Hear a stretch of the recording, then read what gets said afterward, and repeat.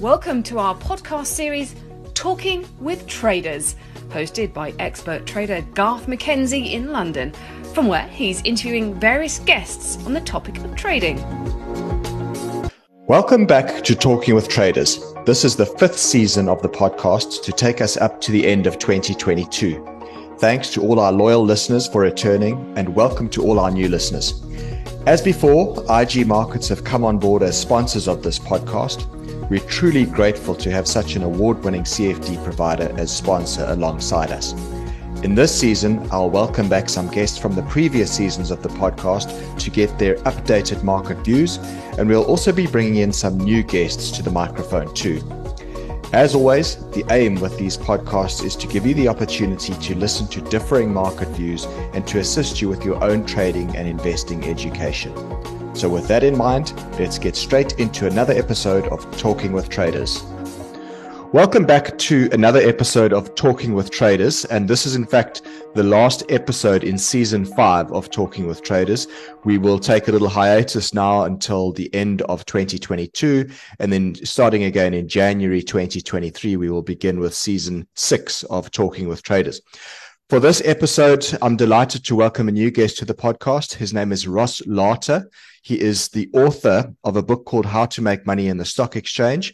And I'm really looking forward to chatting to you about your career in the market, Ross, and about your views and how you guide traders, the mentoring service that you run. Sure Trading is the mentoring service that you run for clients. Welcome. Good to chat to you. Thank you. Thank you very much, Garth, for inviting me. I really appreciate that. Super. Yeah, I'm looking forward to the next 40 or 45 minutes of chatting to you, Ross. As I do with every new guest when we get a new guest onto the podcast series, if you could, in just 2 minutes, give us a little bit of a background to yourself and how you got involved in the markets and the sort of the path that your career has followed to this point. Because I know it's not such a conventional route that you've taken to get to the point where you are now. Yes, I think it is a quite different to a lot of people that are in this environment that I've found myself in. Originate in the Eastern Cape, a farming family in Maltino in the Eastern Cape, where they still make Omar rusks. Okay, right. And went to boarding school in Queenstown. But my career working, I started off in the human resources department of a goldfields mine. Okay. Well, that's where I want to start the story. You know, I was in the bank as well for a little while, just after my military training and so on. But I worked for Goldfields, and at the age of 26, I was doing very well there. I was human resources manager of one of their mines. Now, I had always wanted to be in a business of my own. And I left the mines, bought an existing business together with a business partner, but it really didn't turn out well. And so we moved back to the Eastern Cape, where my wife and I ran a small business. Okay. And then I studied to go into the full-time ministry, actually. And when I was ready, we moved to Berkeley East, where I was the pastor of a church for just a little over 11 years. Now, it was during that time, in 1994, when things were changing in the country and so on, we decided to start a private school. And we used a curriculum called Accelerated Christian Education, which is basically based on the Montessori system, where each child learns at their own pace. And this, of course, helped those who were on track education-wise, helped the ones who are not on track education-wise to not cause the, not be retarded in their progress, right, with the children who were not on track. So we started the school. The local Model C school was dragging their heels at that time. And so we started the school with 7 children, my 2 children being 7 of the 2 of the 7 children. And it was actually quite interesting. The word got around that we were offering boarding school facilities. And that caused the school to mushroom from 7 children to 140 in 1.5 years. Wow. In the small little community, Berkeley East. Now, Berkeley East is on the southern tip of the Drakensberg, on the east in the Eastern Cape. Just below the Lesotho Mountains. Right. And so now what happened was we got so busy with that. We had to establish boarding school facilities and everything. And eventually, as I said, 140 children. So we were employing 44 people, including teachers and hostel staff and everything like that. So it became something I was very passionate about and got very busy with that I handed over the pastoring side over to somebody else and went full time into the school. But what happened was when my children reached senior school level, there was a bit of a dilemma in that our school had not fully developed into a senior school. So I had the choice of either sending my children to boarding school so that they could finish their senior schooling. My parents, being farming parents, had no choice. They had to send us to boarding school. Right. But I felt I had a choice. And so we decided to rather move to East London, which for us was the big city. Right. We moved to East London and so that my children could do their senior schooling there. And when I arrived in East London, I was approached to start another school because it was a very successful school. I'd hand it over to somebody who was very competent in running it and so on.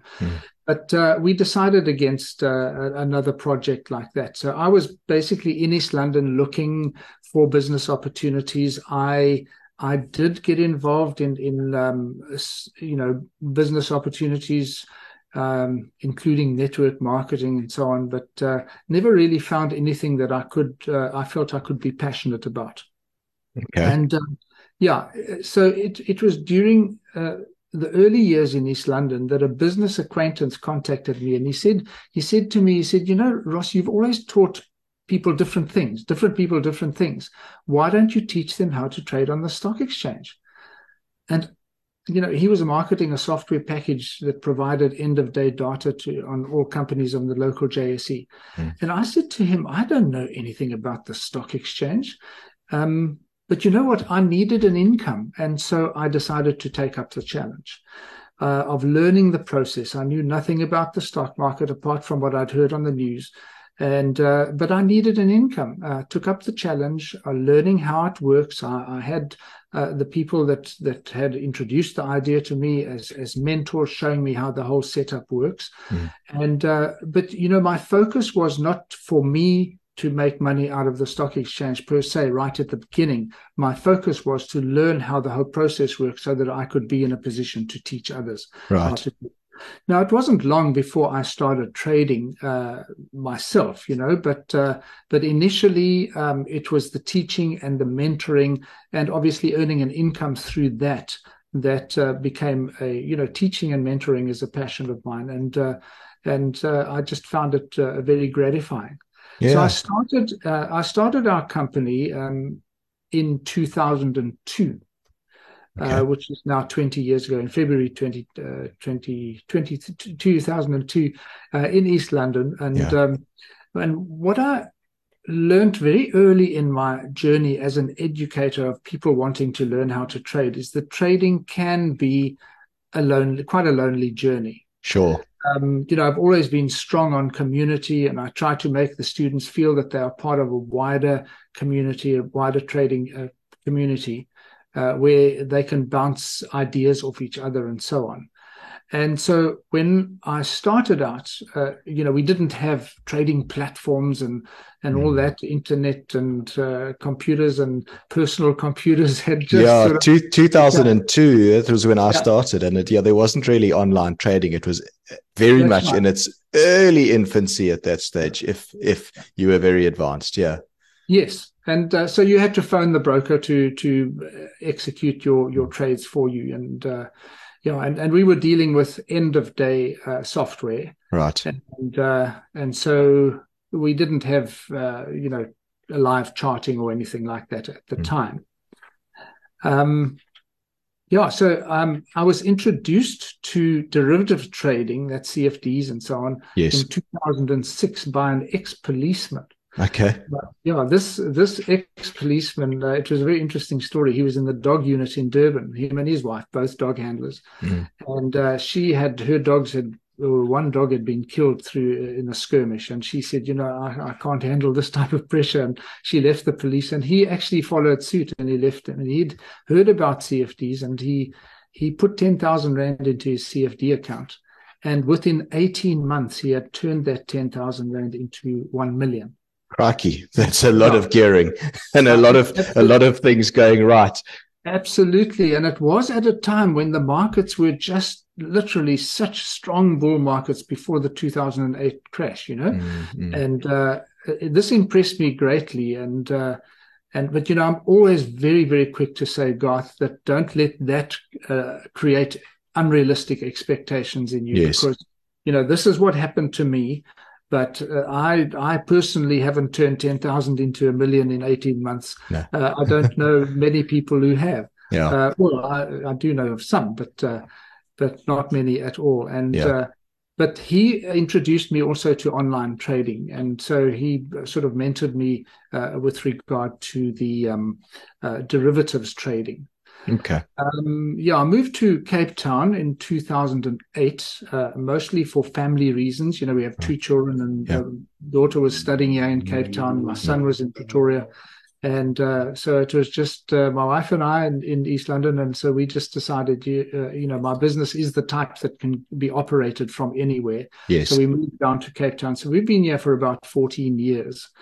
And when arriving in Cape Town, we continued to meet with our local clients on a weekly basis, at first hiring premises around the city. And then I was soon invited, to meet and hold training sessions with in our brokers' offices. And so that's basically how we sort of started the business and went about the business. Okay. All right. In 2016, I was approached by Penguin Books, and I was asked by them if I would consider writing a book that would help the ordinary South African benefit from the stock exchange. Now, the book, as you mentioned earlier, How to Make Money on the Stock Exchange, it was launched in February 2017. It was actually quite interesting because we used to meet a couple of our trading clients, but there was another guy who met with me, who I mention a lot in the book, met with us on a Tuesday morning. He used to trade the Aussie with us. And he taught me a strategy which I share in the book. And I showed him this email from Penguin. I said, I've never written a book before. And he said, but you have to. You just have to. And so anyway, I took up the challenge, and it's just been a wonderful journey since then, I must say. But what happened was it was launched in February, and this is when things changed for us, in that I was working with local people in our local community. I had the odd client from outside of Cape Town, and of course I had a number of clients in East London from our days there. Yeah. But I was working mostly in the local community. But all of a sudden, when people were reading my book and then contacting me, that was when we actually went completely online. So my whole business now is online because our training and our mentoring, we don't go to a physical office anymore, or physical meetings anymore. Obviously, I try and meet with my clients as often as I can, but certainly the training is done all online. Yeah. Okay. Very interesting. So, I mean, you and I are similar in certain respects in that you run I suppose, let's call it an advisory / mentoring / guidance service to your clients, people who DIY traders, I presume mostly DIY traders who are trying to navigate their own way through the markets. You do it with Sure Trading, and I do it with my traderscorner.co.za brand. But a couple of questions which I'd like to put to you, and we can perhaps compare notes on this. You obviously get new clients that come to you looking for mentorship, looking for guidance. They're presumably doing that because they don't have much experience in the market, or they're lacking in the sufficient experience. But do you believe that anyone can become a trader and become a successful trader? Or do you think that some people are just not cut out for it? I mean, you mentioned CFD trading, and if you look at all of the CFD brokers internationally now, they by law they have to actually disclose the percentage of clients that are winning and losing, and it's skewed towards the losses. I mean, currently IG markets, I think they're sitting at an average of about 77% of their clients lose money trading CFDs, and if you go to any other CFD provider, you will find that the number is the same. I mean, for my experience, it generally averages between 70 and 80% all, over time of people who trade leveraged products will lose money, which means that there's a very small percentage who are even managing to keep their head above water, never mind actually make a success of it. Just because 80% are losing doesn't mean that the other 20% are all flying and driving Ferraris. Most definitely not the case at all. So, to get back to the question in your mind, do you think anyone can do this? Or are there certain people that are just cut out better for it? And I mean, do you sometimes look at a person who arrives there and sort of comes in the door, or the virtual door, I guess, as it is in an online world now, and say, this person's just got no chance? What are your thoughts on that? I believe that, well, first of all, trading is not for everyone. Yeah. That is upfront, and those stats that you've given are possibly even conservative. They're conservative in that. I think the percentage is probably about 90%, Garth. And the reason for that, I believe, is that people come into this environment with stars in their eyes. They have this idea, and this is because it's heavily promoted on the internet, where people are saying, just follow me and you're going to become wealthy overnight, and this is sad, especially in view of the fact that so many of our people have never really been exposed to the stock market. Now, all of a sudden, they are exposed to the stock market, but you get people that are giving them unrealistic expectations. So even, it was actually quite interesting, because my book I wrote in what turned out to be the single most difficult trading year that I had, 2016. And so it was difficult trading. I was also writing the book and so on and so forth. And so I tended to home in on the losses. And I got to a stage where I thought, I'm hoping I'm not putting these people off, buy my book and they get put off trading for the rest of their lives, sort of thing. But actually, it turned out to be exactly the opposite, because all of a sudden they were being exposed to the risks, and that it's not complicated, but it's not as easy as they initially thought. But even so, even being told that in my book, people still have unrealistic expectations, and I think it's the unrealistic expectations that causes that statistic to be true. Is that even, and also they say that there's a risk involved. I know there's a risk involved, but they haven't embraced the risk to the extent where their money management is right. Yeah. There are exceptions, obviously, but for most people, it's not about in education. It's not about intellectual ability as much as it is about temperament. Yeah. I believe that anyone can become a successful trader if there is a desire, but it has to come with the perseverance and the discipline required. Those have to be present, and they don't come at the beginning. They come as time goes on. So I try not to prejudge, but there are people that I think, I don't know whether you will be able to trade. But I can't stop them. And the reason is because they're going to go to somebody else. Yeah. And so I'd rather me sort of coach them and just tell them the pitfalls and so on before they start putting their hard-earned money in, I had a person phoning me one day, and he said, do you think it's realistic if I ask my aunt if I can borrow 5,000 Rand from her, and that I will pay her back at the end of the month after having made a profit of 5,000? And I said, absolutely no, And I had somebody else who said, I've just had a knee operation and I'm going to be incapacitated, not be able to go to work for the next 3 weeks.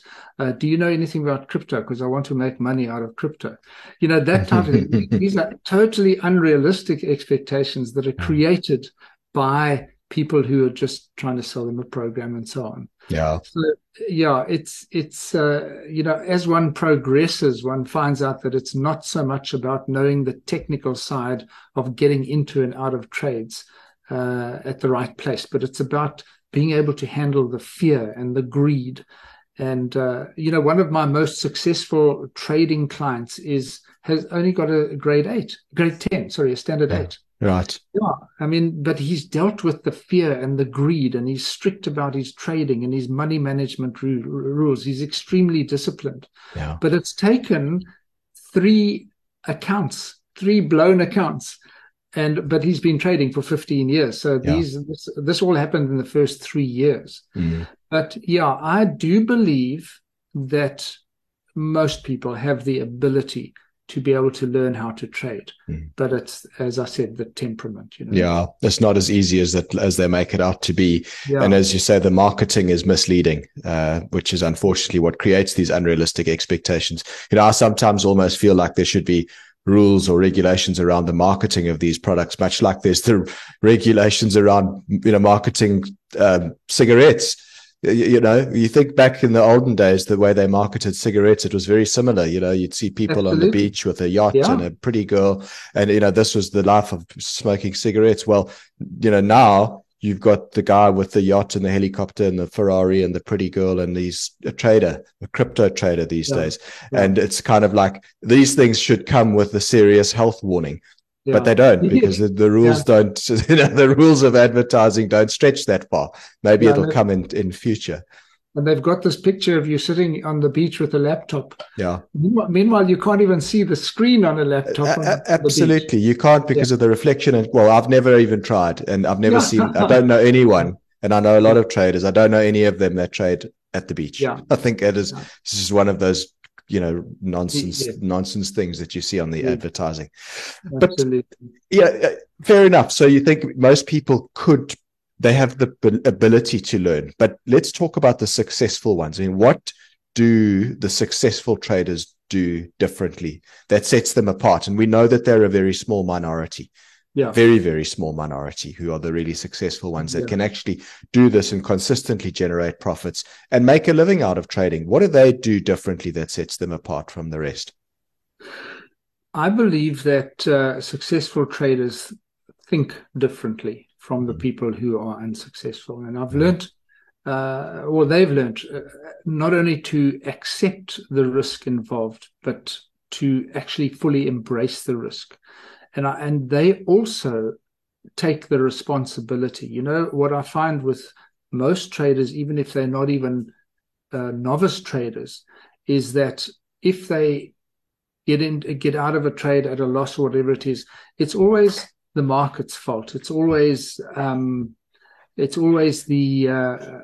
internet wasn't right today, and what are the markets doing today? I mean, goodness me, there must be. I think the broker has got something up their sleeve that I just got out of this trade, and they don't understand the different, the bid and the ask, and all of the different price and how it works and everything like that. And I believe that a successful trader fully embraces the risk, and they take full responsibility. In other words, they never blame the market. Yeah. They never blame, because the market is just giving you information. The only thing that makes you biased for or against that information is if it's going against your trade or your own belief system. Yeah, absolutely. And so, and I believe that they also have learned to enter each trade with a totally carefree state of mind. In other words, there's no more emotion when losing a trade than there is when they are winning a trade. Or winning trade.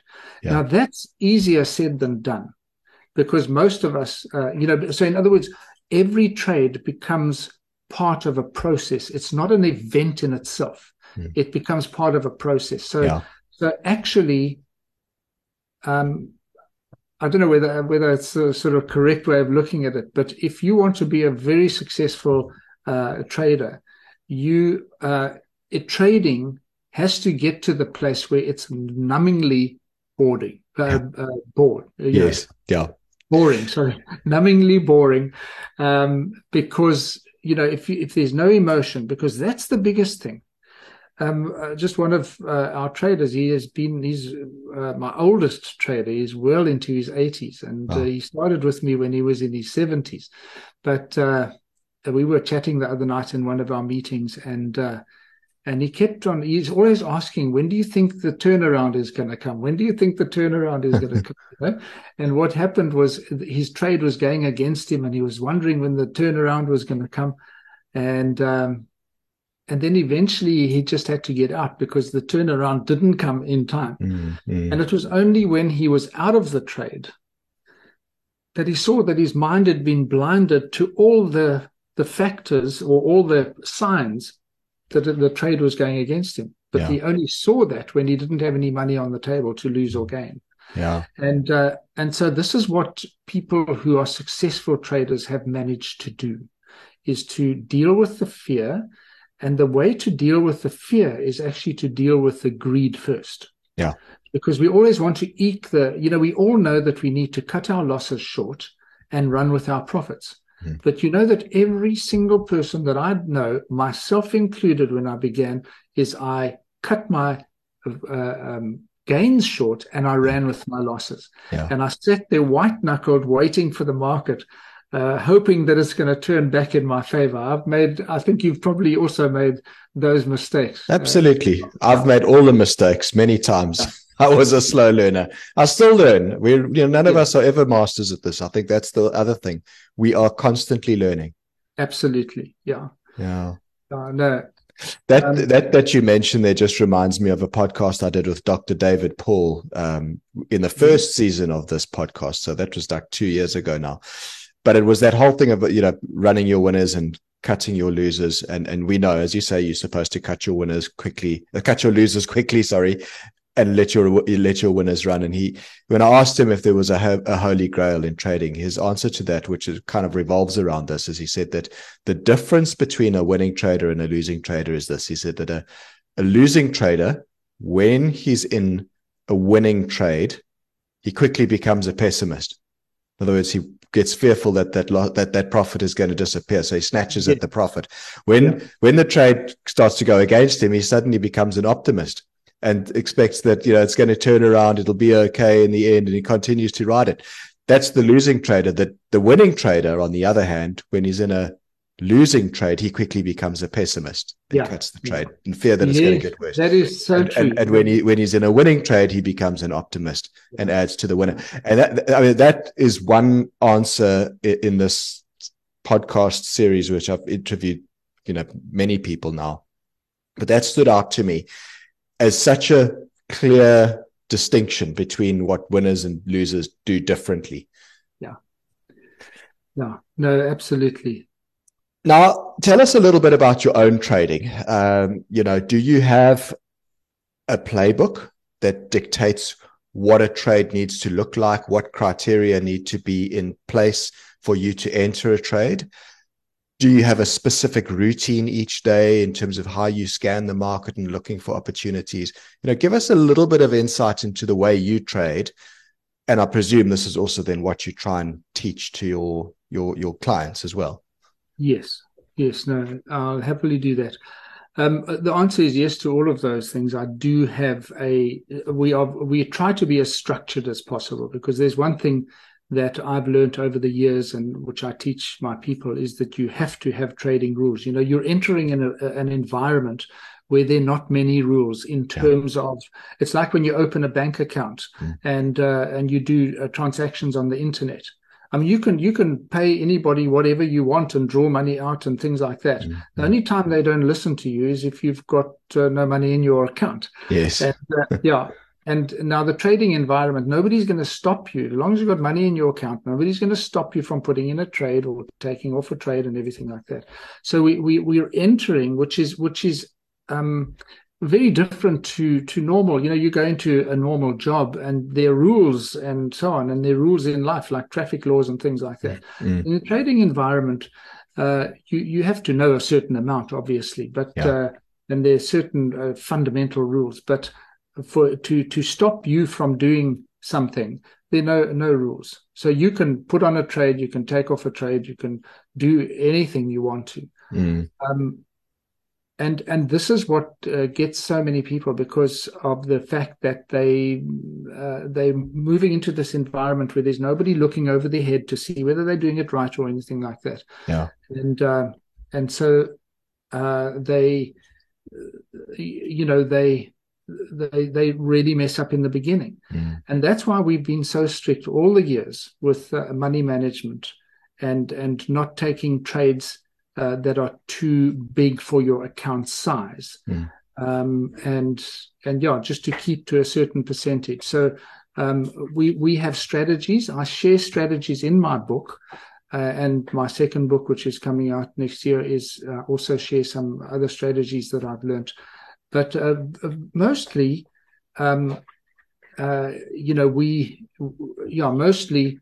we stick to just a few strategies. I know that there are people out there that every week you get an email from them and they've got this new strategy and this and that. And that to me is very confusing. Yeah. And so let me give you my personal routine on a daily basis. Yeah, please do. Yeah.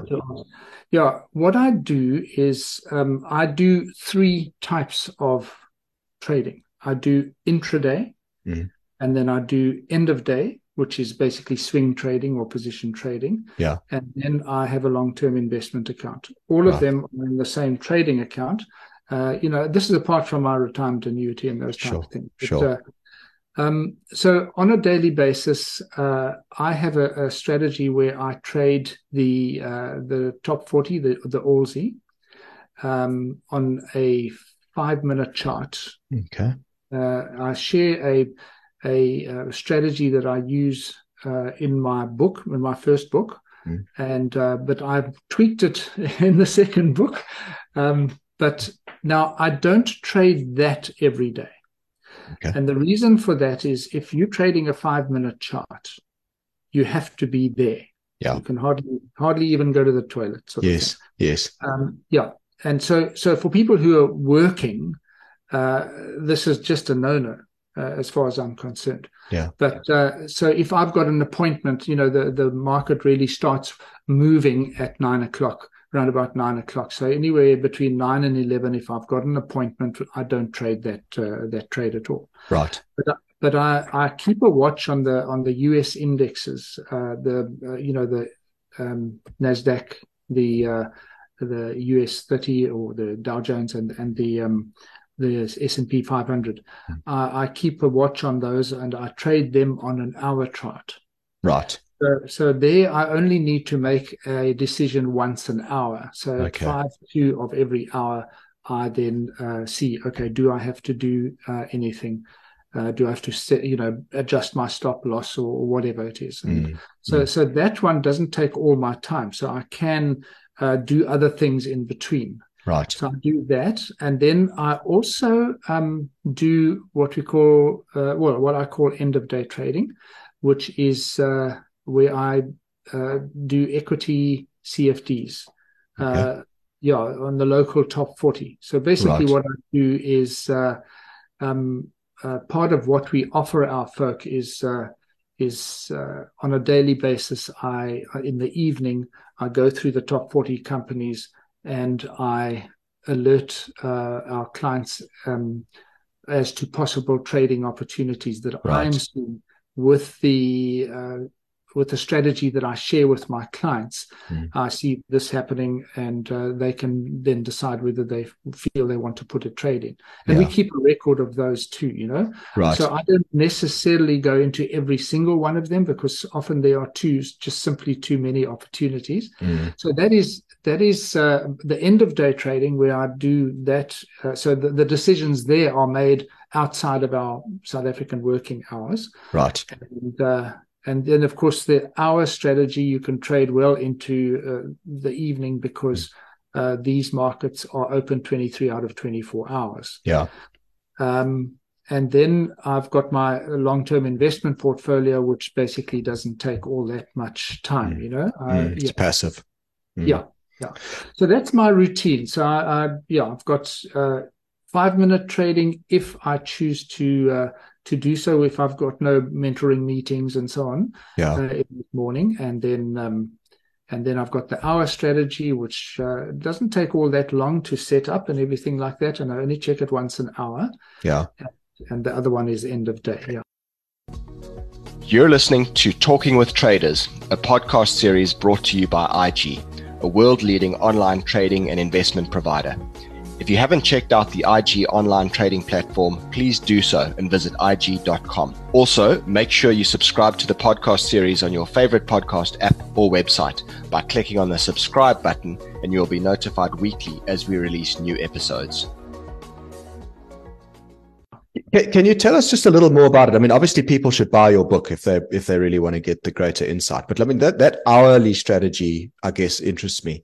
I do something similar on the S&P 500, and I seldom actually drop down below an hourly chart for the type of trading that I do. I don't follow the very short-term stuff like the 5-minute charts that you refer to.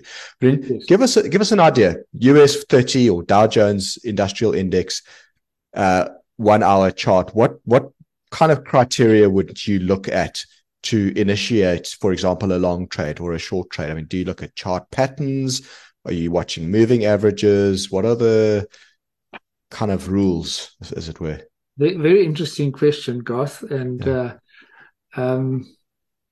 I share all of these strategies in my second book, so you're just going to have to get my second book. Well, we'll talk about your second book at the end of the podcast. I'd like to get it. Yeah. Now, just in my first book, I teach on an end of day strategy and also the 5-minute one. Okay. But it was actually after I had written the book that I was introduced to a gentleman who I talk a lot about in the book, who introduced me to a strategy which we call the fractal strategy. Okay.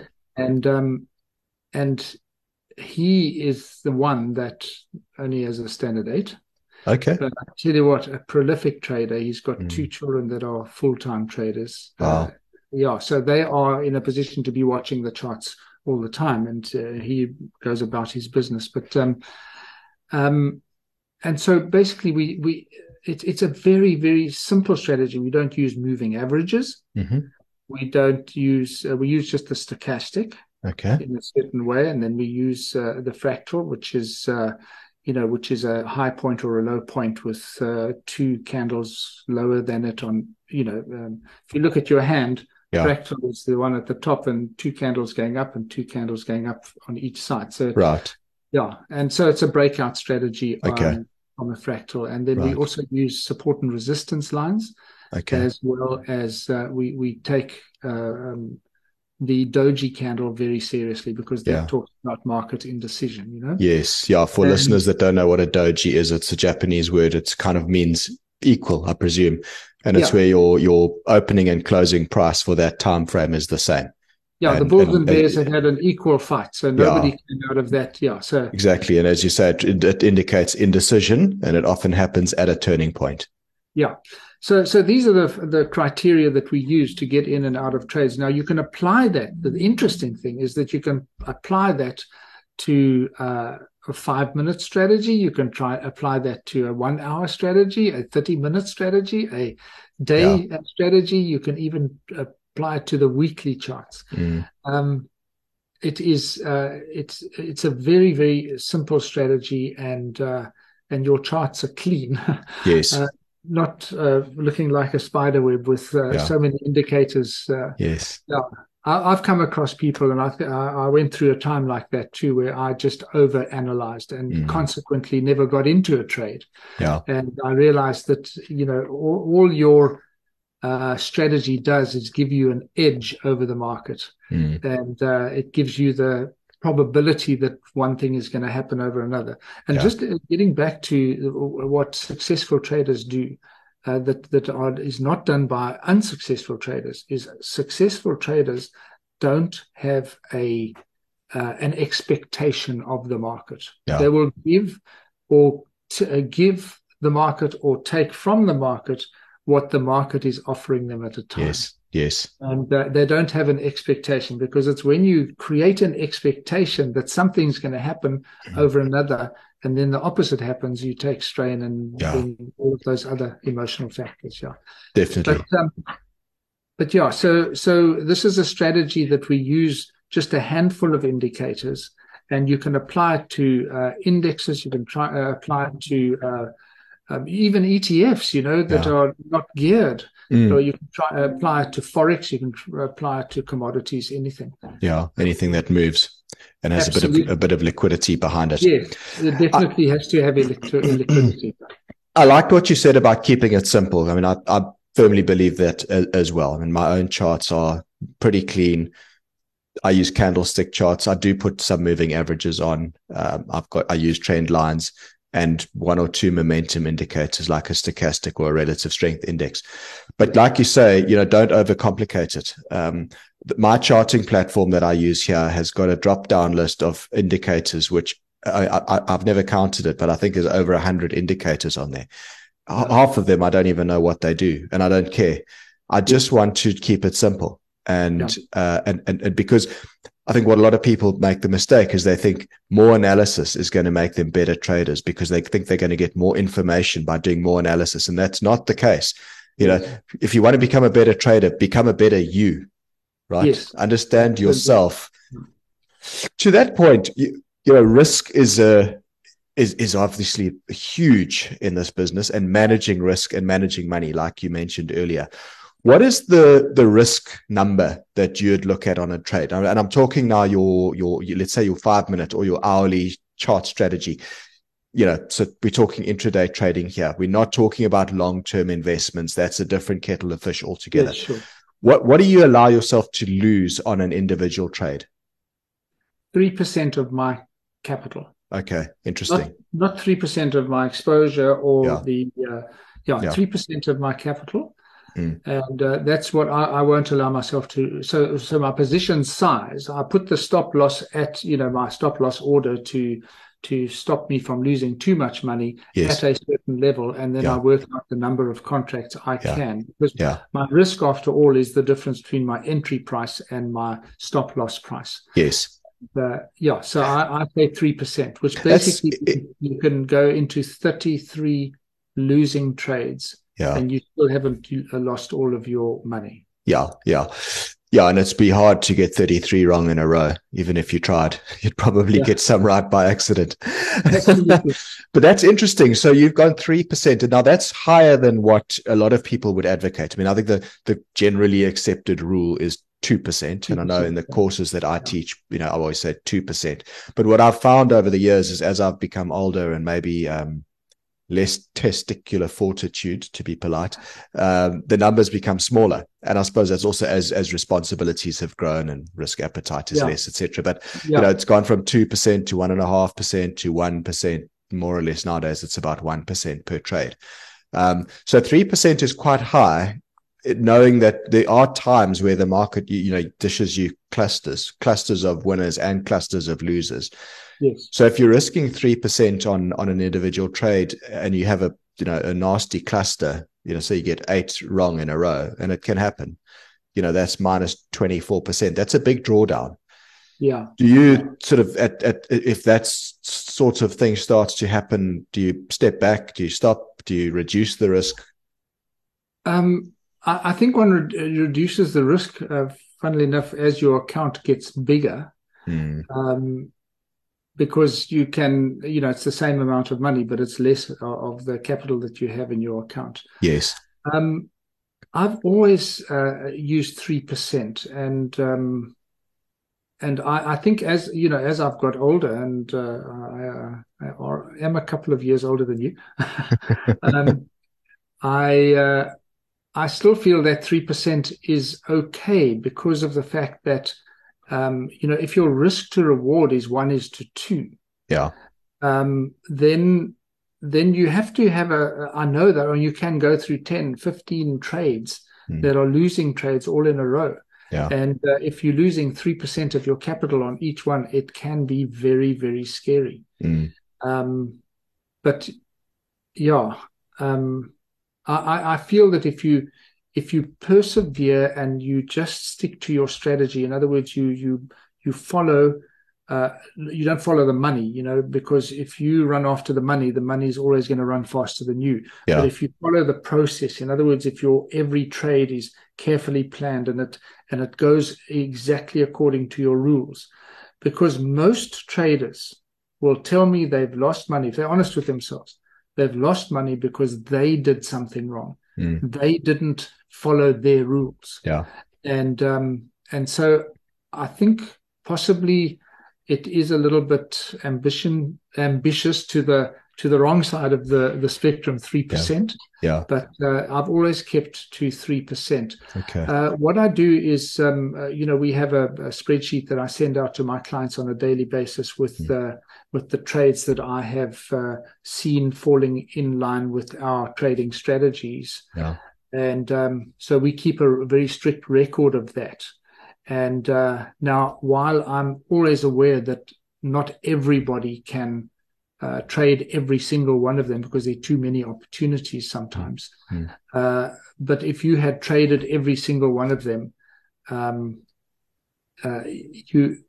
according to the money management and stuck to your rules, and also stuck to, managing the trade while you're in the trade. Every evening go into it, because I also notify them of, move your stop loss to such and such a place because of whatever reason. Yeah. And if you keep to those and you just go according to the process and not according to your need to make money, 3% should be reasonably safe. The other thing is, when you come to equity CFDs, there is the pricing is slightly different to just the spread, as with the international indices and so on. But there's a minimum of 50 Rand or 100 Rand per trade. Now, a lot of people start with very small accounts, and that's always a little bit of a problem. And so if they are trading with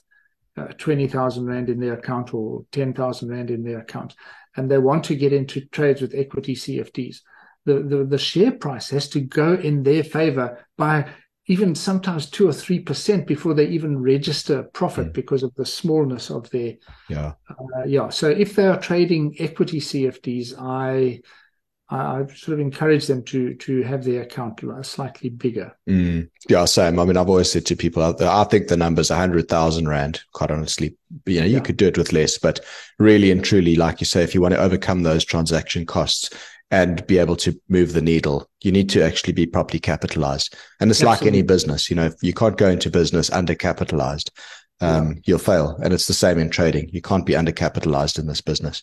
Absolutely. Yeah. Ross, I've had this question directed me many times, so I'm going to direct it to you. If you are so confident in your own ability to trade, and you trade for yourself, you do trade your own capital, why bother with all these other things like running a mentor service and writing books and, having relationships with brokers and doing seminars and whatnot? Why not just trade? Why not just, keep it simple, worry about your own trading, and, why are you involved in all these other things? Okay, Garth, yes, I've been asked that question plenty of times as well. And I mean, even if I haven't been asked, I know that it's in their mind, but I've been asked enough times to know that it is a normal question. Why do you do what you do? Why aren't you driving a Lamborghini and living in a Paris if you are so good at trading? Now, I am personally in a position where I could trade for a living, but I actually have chosen not to. Why?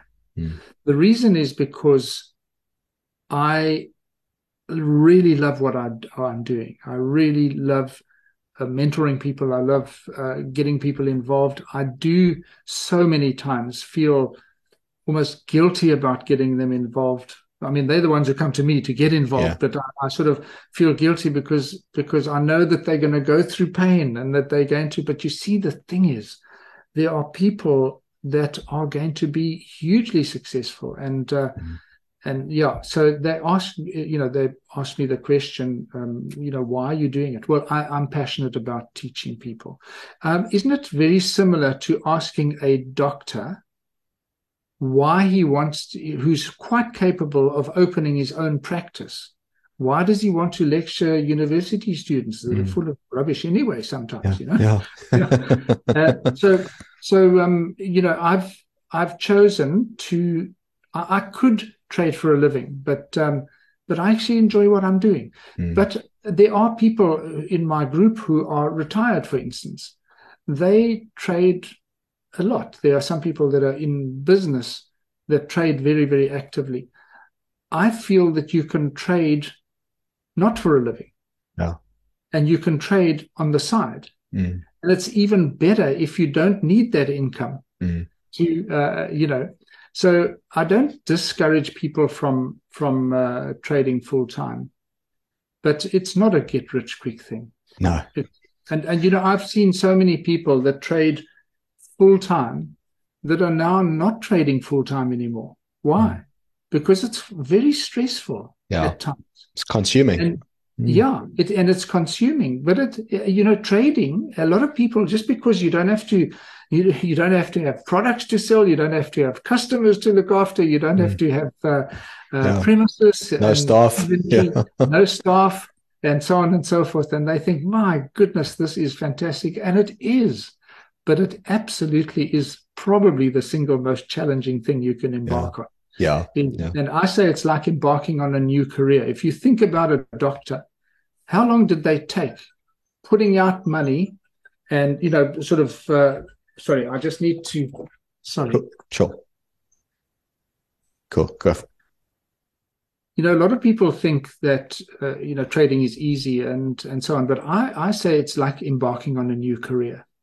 If you think about a doctor, an accountant, an engineer, how long does it take them to get to a place where they're stopping putting out money, where they've got years of discipline and paying out and blood, sweat, and tears before they get to a place where they can say, okay, now I know enough to make money out of what I've learned. Yeah. Yeah. Whereas in this environment, a lot of people think that all they have to do is learn how to click a couple of buttons on a computer. And that they're going to be able to make money out of it. And it's just not the same. It's like a doctor. You would think a person is mad if they say, I want to be a doctor. I think I'll just watch a couple of YouTube video clips on how to do a heart operation, and then I'm going to be a doctor. Now, there are people that do that, but they eventually get caught. And you would think they are mad, but people come into this environment thinking that it's a way to get rich without effort. Yeah. And while it's not physical effort, it is a lot of effort in terms a lot of discipline and things like that. Yeah. So even if I, obviously I will eventually retire. My son works in the business with me, and he'll probably take over. But I'll keep on keeping on because I love what I do. Yeah. Okay. Well, it sounds like, we share the same thoughts on that, because it's exactly the same for me. I mean, I also could trade for a living, but I enjoy interacting with clients. I enjoy preparing analysis, looking at strategies, and just sharing what I've learned. I think there's something enjoyable about that, being able to actually pass your knowledge on to other people and assist others with their own journey.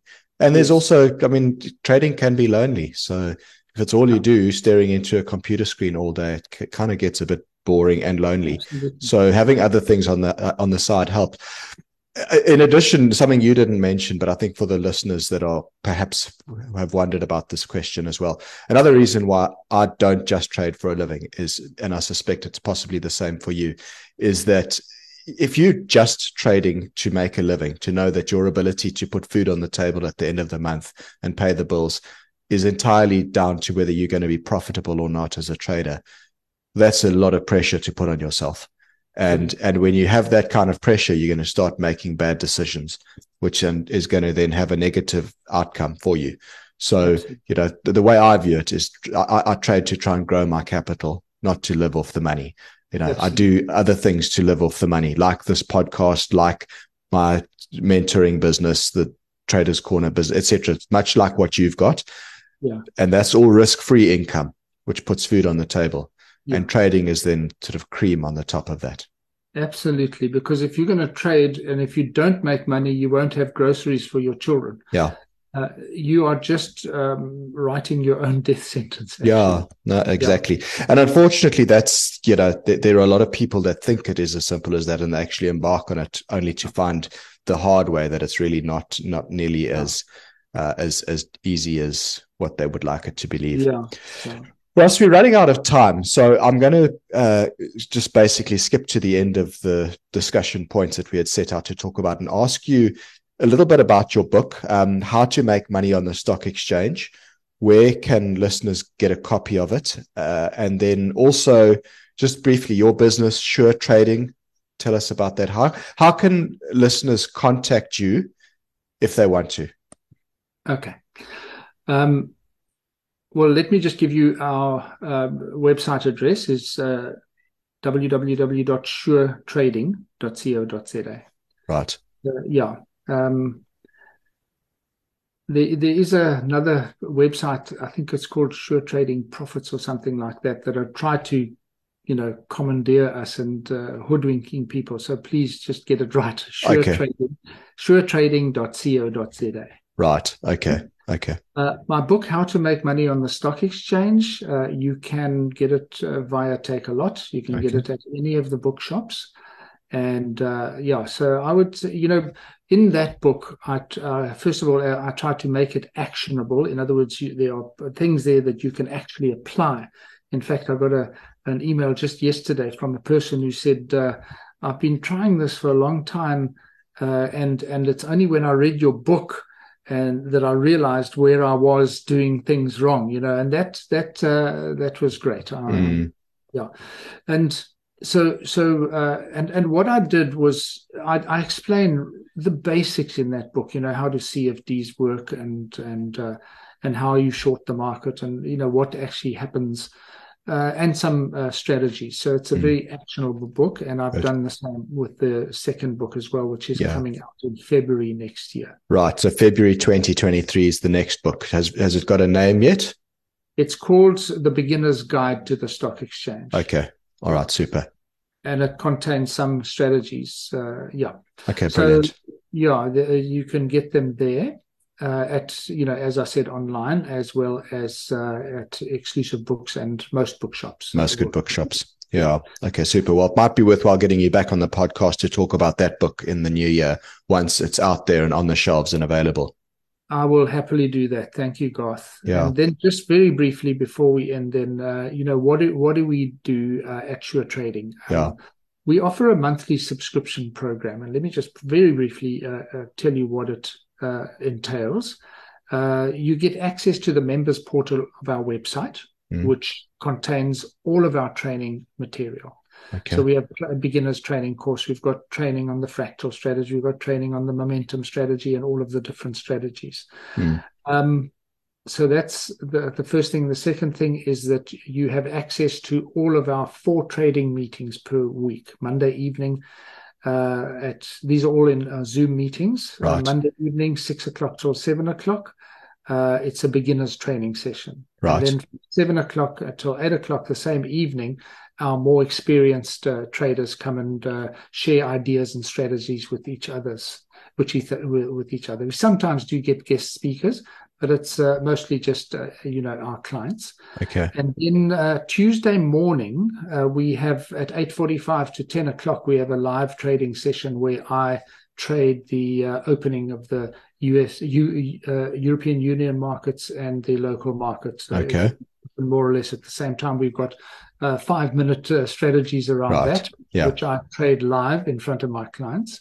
And then also on Wednesday afternoon, between 4 and 5 at the moment, or between 3 and 4, depending on whether it's daylight saving or not, which coincides with the opening of the US markets. So we have strategies around trading the indices. So that's 4 hours of meeting every week. But, sometimes people are working or they've got families in the evening. we record all of our sessions, so they Okay. have access to the recordings of those meetings. Okay. Then we've also got a Telegram chat group where our traders are chatting to each other Okay. at any time, sharing ideas. And this is also where I alert. It's basically our main form of communication, where I Right. alert my clients to our the end of day equity CFDs and so on. And Right. other clients say, this is what I'm doing, and so on and so forth. So that's really a good thing to have, the Telegram chat group. Yeah. Okay. And on this chat group, I send that money management spreadsheet to them. Now, what I've done is I've actively, set out every single trade that I've alerted my clients to. And I kept record from March last year to March this year. We were up 135% Wow. if you had actually traded all the trades. Now, I'm just Right. saying, don't necessarily trade. You might choose just the one that's not doing well, and so on and so forth. Yeah, we know how it is. Yeah. And from March 2022 right up to now, we are 72% up. Fantastic. On that. So we're doing pretty well with that. Good. So Fantastic. that's what we offer for our subscription service. And then we also have a full mentorship package where there's a once-off cost, basically, and our clients in that have access to all that I've just explained to you. Right. Plus, there's an unlimited number of sessions with me privately, personally. Okay. With that person. Yeah. Okay. Excellent. Super. So for more info, they can go to suretrading.co.za. All right. Absolutely. Magic. Ross, it's been an absolute pleasure speaking to you. Thank you very much for your time. It's, as I said, this is the last interview of season 5 of Talking with Traders, and it's been good. I've really enjoyed this. It's a good way to go out into the end of this year. Thank you. Yes, I've really enjoyed it as well, Garth. Thank you so much for inviting me, and hopefully your guys will feel that they've gained something from it. I'm sure they will. Thanks very much, Ross. All right. All the best to you. And you. Bye-bye. Bye. Thanks for joining us for today's episode of Talking with Traders, brought to you by IG, a world-leading CFD provider. We really are privileged to have such a leader in the field of online trading involved in this series. Please follow us on Facebook and engage with us there. And a reminder to make sure you subscribe to this series by clicking on the subscribe button on your favorite podcast app. If you've enjoyed this podcast, we'd also appreciate if you'd leave a review on the app too. Till next time.